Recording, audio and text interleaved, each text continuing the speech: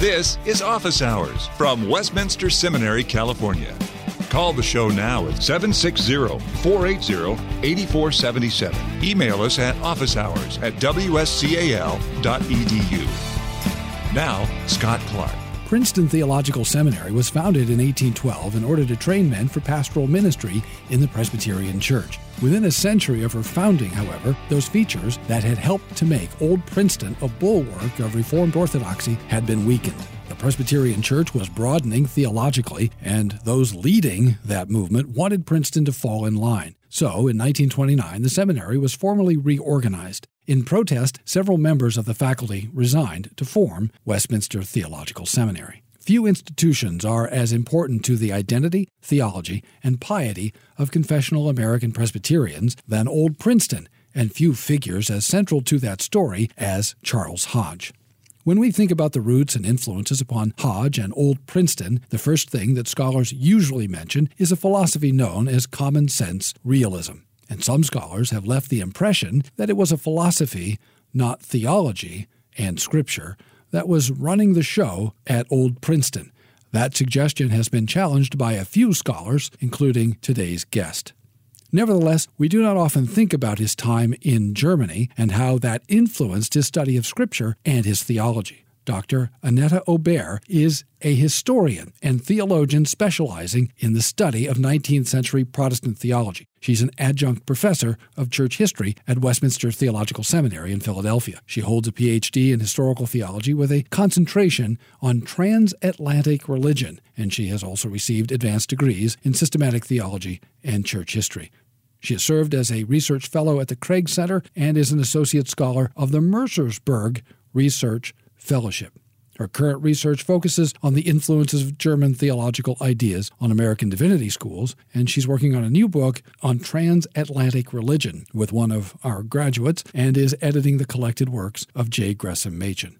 She's author of The German Roots of American 19th Century Theology, published by Oxford University Press, and other writings on modern theology. Hi, Annette, and welcome to Office Hours. Hello, it is a great pleasure to be here in San Diego and to enjoy wonderful creation and sunshine.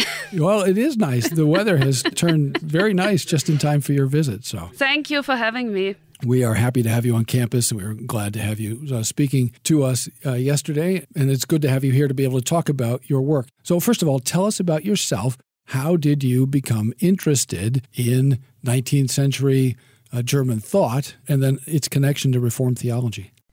It all began during my PhD study times. I took a PhD seminar at Princeton Seminary on Friedrich Schleiermacher, and afterwards, I was doing some independent studies on Mercersburg, in particular John Nevin, and through my reading of Nevin, I was observing some of these German-American connections and noticed that Mercersburg was strongly influenced by German ideas. And then I was comparing Nevin and Hodge and realized that Hodge was also drawing on some German sources, but from the opposite spectrum. Nevin was more attracted to Schleiermacher in the mediating school, while Hodge was dealing more with Hengstenberg and some other pietistic scholars. All right, so you've used a bunch of important terms that we need to come to understand, so we want to explore that. A major goal of your book seems to be to illumine the theology and the piety of Charles Hodge by considering his interaction with both Orthodox theologians in Germany, for example, Hengstenberg, and also mediating German theologians. And that opens up a variety of questions. And the first question is, why is Charles Hodge getting so much attention these days? Yours is the third major piece of work on Hodge, and we've had two other recent books on Hodge. Because I remember as a young Reformed person in the 1980s, and nobody was talking about Charles Hodge, and now we're discussing him. What happened? Yeah, that's right. George Marsden, the leading American church historian, indicated maybe 2 decades ago there is hardly any research done in general on 19th century American religion. And in the recent years, there has been almost a renaissance on Old Princeton studies, and in particular Charles Hodge. So you have some kind of a new interest in general in 19th century studies, and in particular Charles Hodge. And why Charles Hodge? I think Charles Hodge was one of the leading 19th century American theologians. Philip Schaff described him as the shining light in American religion. So he was a key figure in defending Calvinistic orthodoxy. And I think he was one of the greatest scholars in 19th century America. Interesting. So the neglect that he suffered for so long really wasn't due to a lack of inherent value in his work, but perhaps to other questions, other issues, other matters. Other matters, and I think one issue is related to a famous essay written by Sidney Armstrong in 1955, who basically presented Hodge in a more critical light, describing him as a rationalist, arguing that his anthropology was not based on Calvin but on Scottish common sense realism. And since then, scholarship kind of tended to have a more negative reading of Hodge and perhaps also kind of believed that everything is said about Hodge. Once that tag was made, that association between Hodge and common sense realism, it gave people an opportunity not even to read him, just to sort of dismiss him. Exactly. And of course, behind all of that is the growing influence of a certain Swiss Reformed theologian, Karl Barth, who had changed the landscape considerably in the 20th century.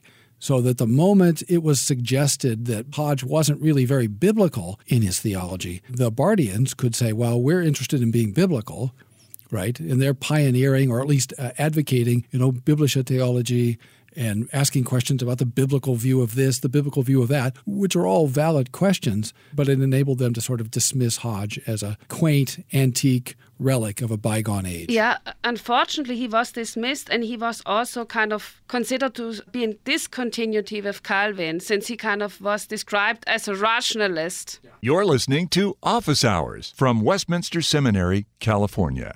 And that's the other part of the picture, isn't it? This theory that came to dominate the way people thought by the middle of the 20th century. Calvin became the be-all and end-all of Reformed theology. So anybody who could be suggested or implied to be out of sync with Calvin was not somebody that we wanted to have anything to do with.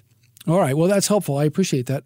So we know about Hodge's time in the States. The listener might not know about Hodge's experience in Germany. Tell us a little bit about his trip to Germany, some of the people with whom he studied, and what effect that had on him. So what happened, Hodge realized that he lacked some credentials to continue his teaching at Princeton, so he decided to continue to study with some of the top scholars in Europe. And he was actually studying first in France, and then he continued his studies in 1827 to 1828 in first the University of Halle and then the University of Berlin. And it was during this time that he encountered August Tollock. He is kind of considered a neo-pietist. Okay, and let's define our terms in case the listener isn't familiar. When you say pietist, what do you mean? You don't just mean somebody who believes the Bible and loves Jesus. You mean more than that. Pietism is actually a movement that emerged within Lutheranism in the 17th century. It was kind of a renewal movement, and it was, some scholars would say, arguing against Lutheran orthodoxy. And it kind of had three characteristics. It was emphasizing regeneration, piety, and millennialism. And other people add things like social activism. Yeah, and they kind of were involved in social issues as well. So exactly. What matters for the pietist then is, and the listener should understand that the original pietists tended to be actually themselves fairly orthodox, but they were so interested in your personal spiritual state and your experience, your personal experience of the risen Christ, sort of an immediate encounter, if you will, of the risen Christ, that it made it possible for the objective truth to be set aside and still be a pietist. And so Tollock is one of these so-called mediating theologians between Schleiermacher and orthodoxy. Yeah, you can say it like this. That's correct. But he was also influential in re-editing Calvin's work, and he kind of wrote some influential evangelical commentaries, and he was a pioneer in this field. So he's kind of you rightly said, a mediating figure. He was kind of mediating between Schleiermacher and some of these pietistic ideas. So he was part of the revival movement, but he was not confessional. This is important to say. This is interesting. So you're painting a picture of Europe in which there are people like Schleiermacher, and we haven't really discussed him. We'll get to him in a moment. But he represents one pole. Schleiermacher, at least as I read him, wants to redefine Christianity pretty radically as an experience. And he's not really very interested in what we traditionally thought of as Christianity. And on the other hand, you've got Orthodox people like Hodge, and in between, you've got figures like Tulloch and others who are in the midst of a kind of Europe-wide spiritual revival. So we know about American revivals, right? We talk about the First Great Awakening and the Second Great Awakening. But tell us what's happening spiritually relative to this Swiss revival movement that spreads across Europe in the early 19th century. So what you have in Germany, there was kind of what I indicated, a neo-pietistic movement. There was kind of an awakening, and there were some kind of, especially even the politicians, they were closely aligned with pietistic figures. So what happened then? Someone like Tulloch could actually teach at the University of Halle and Hengstenberg at the University of Berlin, since they were supported by some of the princes of the time. Which is remarkable if you think about today. Think about somebody who is relatively Orthodox being appointed by the government in major university educational institutions and having significant influence then. In our setting, that's hard to imagine because most of the figures who dominate our universities are not associated with anything like Christian Orthodoxy. Yeah. But that was somewhat even exceptional in their own time, right? Because there were figures like Gesenius who were lecturing in the universities, undermining the very credibility of Holy Scripture. And Hodge heard him lecture as well, right? Yeah. So, there were some major conflicts going on then also with Tulloch and Gesenius and Wegscheider. And these folks are on different sides of arguments about the nature of the faith, the truth of the Scriptures, the reliability of the Scriptures. And so Hodge is in Germany for 2 years? No, it was 1 year, 2 semesters. Okay, 1 year, 2 semesters. So his family is at home, and he leaves them behind to live with family, goes to Germany. And what does he make of this experience of Gesenius and Hengstenberg and Wegscheider and the others that he's hearing? I think what happened, on one side, it strengthened his own orthodoxy, but it helped him also to see the dangers of rationalistic divinity. And I think much of his work, what he did in his systematic work when he formulated his introduction, was actually against the rationalist and mystics that he encountered in Germany. So there was a double purpose for his visit. First, to get educated under this top scholar, and secondly, to protect his own orthodoxy. One of the facets of Hodge's life with which people may not be familiar is that he was a biblical scholar of the first rank. We think of him as a systematic theologian, but that work actually was published anyway relatively late. It was in his 70s, yeah. Exactly. So 1872 or so it comes out. But for a lot of his life, what's he actually doing in the classroom? In the classroom, he was actually teaching New Testament studies, and his main focus was on biblical studies. And so he's lecturing on the New Testament and interacting with the biblical text. And his first work was on biblical literature. This was published in 1822. And so he's a biblical scholar. Yeah, and this is where he actually has nothing to do with philosophy, but really deals with exegesis and doctrinal issues. So when we think about Hodge and common sense realism and alleged rationalism, we have to temper all of those comments with the knowledge that he's actually seriously interacting with Scripture. And the listener, if he wants, can still read Hodge's commentaries on Romans and Ephesians and, I believe, 1 Corinthians. First and second. First and second. And I believe that they are the backbone for his theology. It's kind of important to see this correlation. And he comes here very close to the Reformed Orthodox in the 16th and 17th centuries. So they also kind of correlated their biblical interpretations with their systematic work.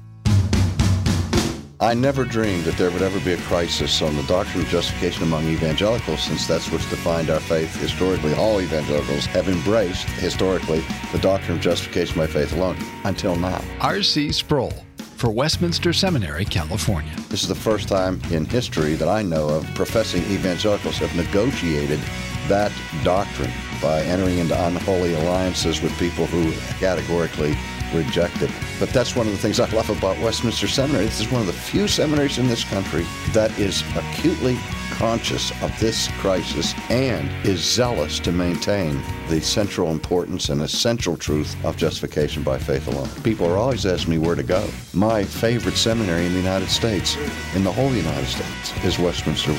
Westminster Seminary, California. WSCAL.edu. 888-480-8474. Westminster Seminary, California. For Christ, His gospel, and His church. In confessional conservative reformed circles, we think a fair bit about Princeton, but your work also looks at a fairly neglected Mercersburg theologian whom we know in print typically as E.V. Gerhardt or Emmanuel Gerhardt. Who was this fellow? And then we'll get to the relationships between Mercersburg and Princeton.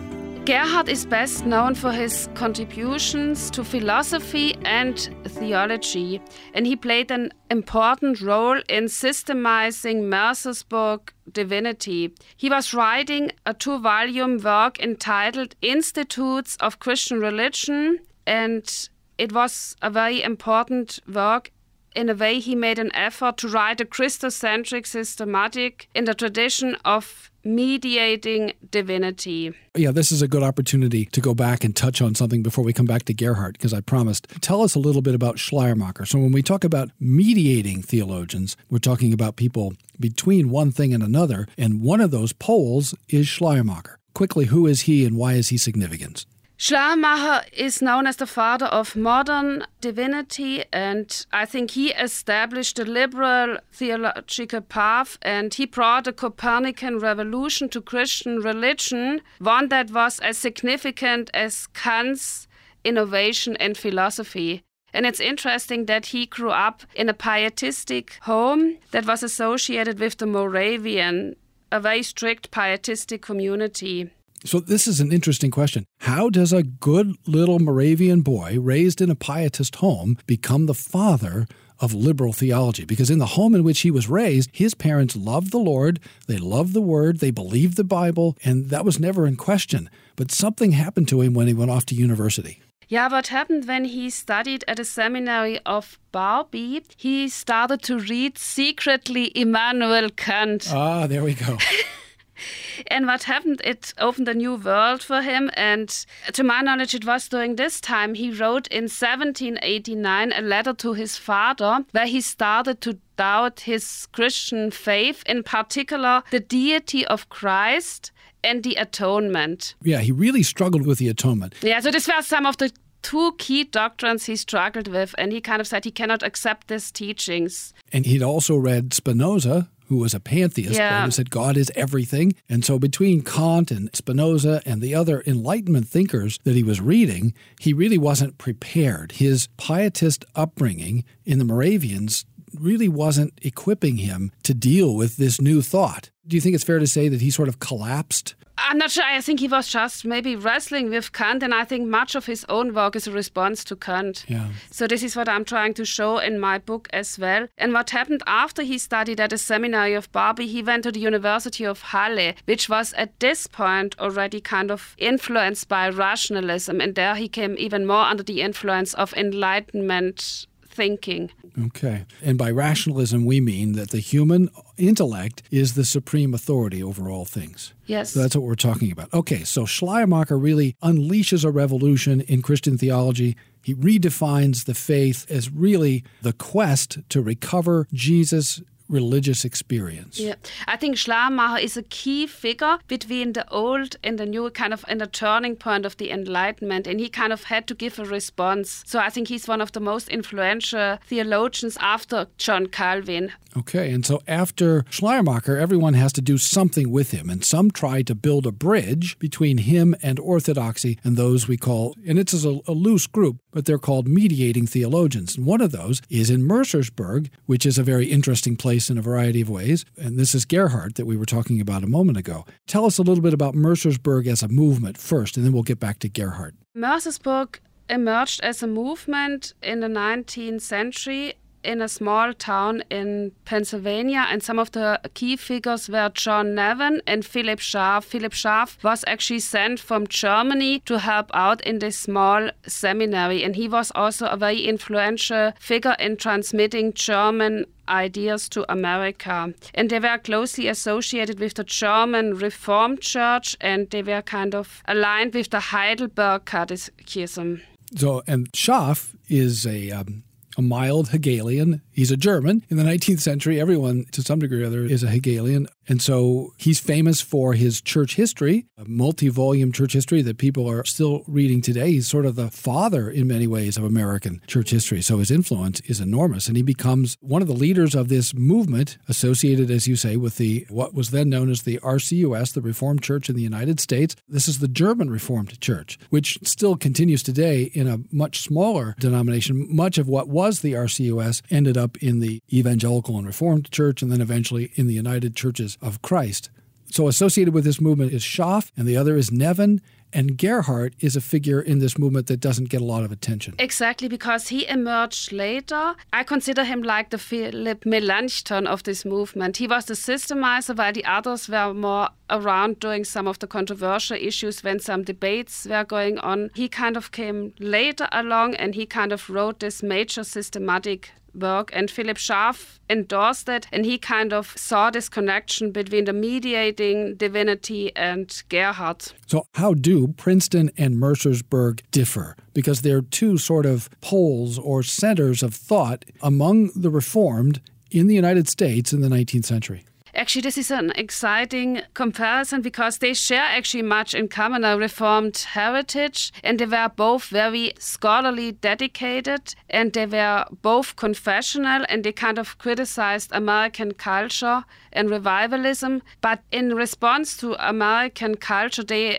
used different sources. Mercersburg was using German idealism, and Princeton, Scottish common sense realism. And it produced a lot of sparks, the controversy between the two, even though they have a lot in common, as you say. Hodge took one position, for example, on the Lord's Supper. Nevin, a rather different position, and they went back and forth on that. And interesting it is, John Nevin was originally actually educated at Princeton, and he was teaching while Hodge was in Germany. He was his substitute professor. If the reader wants to learn a little more about Nevin, there's a fine English language introduction by our own Daryl Hart. D.G. Hart has a nice biography on Nevin published a few years ago. So we have these mediating theologians, Hodge interacting with them, the Mercersburg writers perhaps a little more sympathetic. They were more sympathetic to Schleiermacher and the mediating divinity. So this is what they then also adopted. And the Princetonians, they aligned themselves more with someone like Ernst Hengstenberg. You're listening to Office Hours from Westminster Seminary, California. So the reader, again, can still see a fair bit of Hengstenberg. E.W. Hengstenberg is translated into English, I think you said something like 15 volumes of Hengstenberg. Not 15 volumes. There is one of his major works. It's 4 volumes, Old Testament Christology. Okay. Yeah. So that's perhaps the most famous one. It's the most famous one, yeah. And it was reprinted recently, I think, yeah. So it's one of the first things that I remember seeing when I began exploring Reformed Christianity was Hengstenberg. And he's actually quite orthodox in his theology. Yes, he's very orthodox. He was kind of bringing orthodoxy back to Germany. And he's a very neglected figure.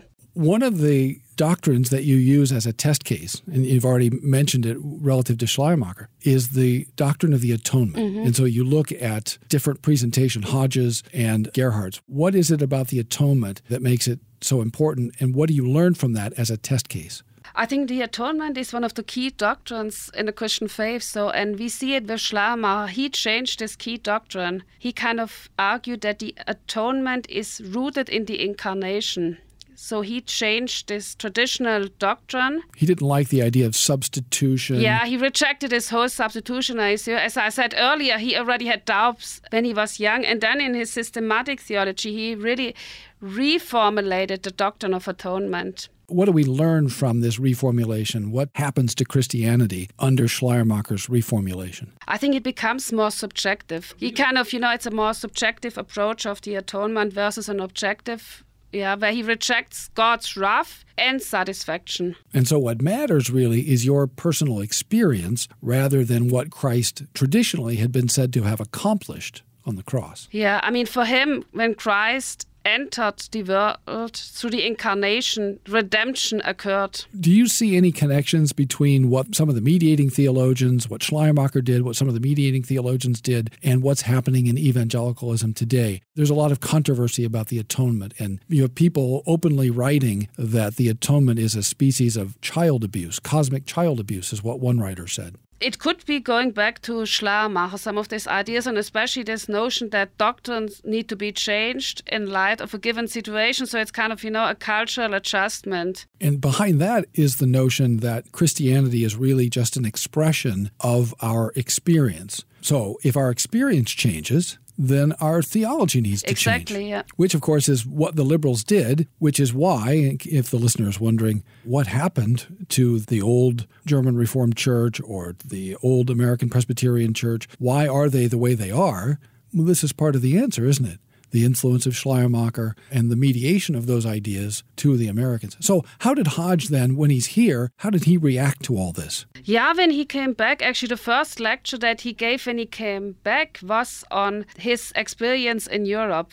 And he kind of analyzed the context, and he described how scholars were creating the Enlightenment Bible and how religion was influenced by Kant. And he continued to engage with German scholars. In particular, he exchanged letters with Tholuck and some other pietistic scholars. Where did Hodge himself come out on the atonement, for example? And how did he deal with what Schleiermacher had proposed? Actually, what happened, Hodge came very close to the view of Hengstenberg, and in his own discussion of the atonement, interestingly enough, he was using many different German scholars to support his own view that emphasized vigorous satisfaction. So he was still holding to the old traditional atonement doctrine. But he buttresses it, supports it, by appealing to some of that excellent German scholarship. Exactly. He didn't go to Francis Turretin, but he used some of the scholars. This was kind of interesting that he often used some of the scholars to support his own orthodox views, because he kind of realized that you need to have this support from this particular scholarship to defend your orthodoxy.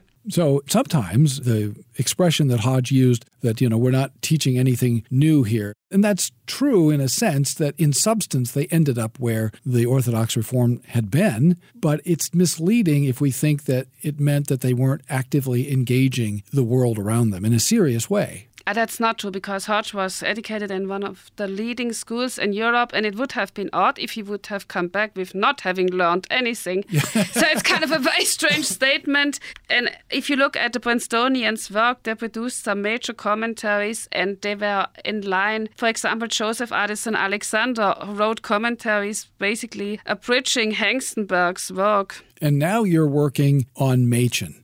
So now not so much in the 19th century, but sort of the bridge between the 19th and early 20th century. Yeah, actually what I'm doing right now in Machen, it's more or less a collected works of some of his most important works. And how are you finding him relative to Hodge and some of the other things you've been reading to this point? I mean, I think Machen stands in the same tradition as Charles Hodge. And it's interesting, when he went to Germany, he was struggling more. He almost had a faith crisis when he was studying under Wilhelm Hermann. And Hermann was a very persuasive fellow, right? What was Hermann offering to the students that caused Machen to really struggle? It was also kind of more so a subjective approach. Yeah, it was something he was attracted to. Hermann is offering a vision of Christianity that emphasizes your personal experience rather than the objective historic truths. Yeah. So he's recasting Christianity in a significant way. Machen loved his time in Germany, didn't he? Yes, he loved his time in Germany, and he kept also interacting with individuals from Germany, and he was also acknowledged by other German scholars. For example, Bultmann acknowledged his work. Oh, interesting. And we have some reviews from different countries,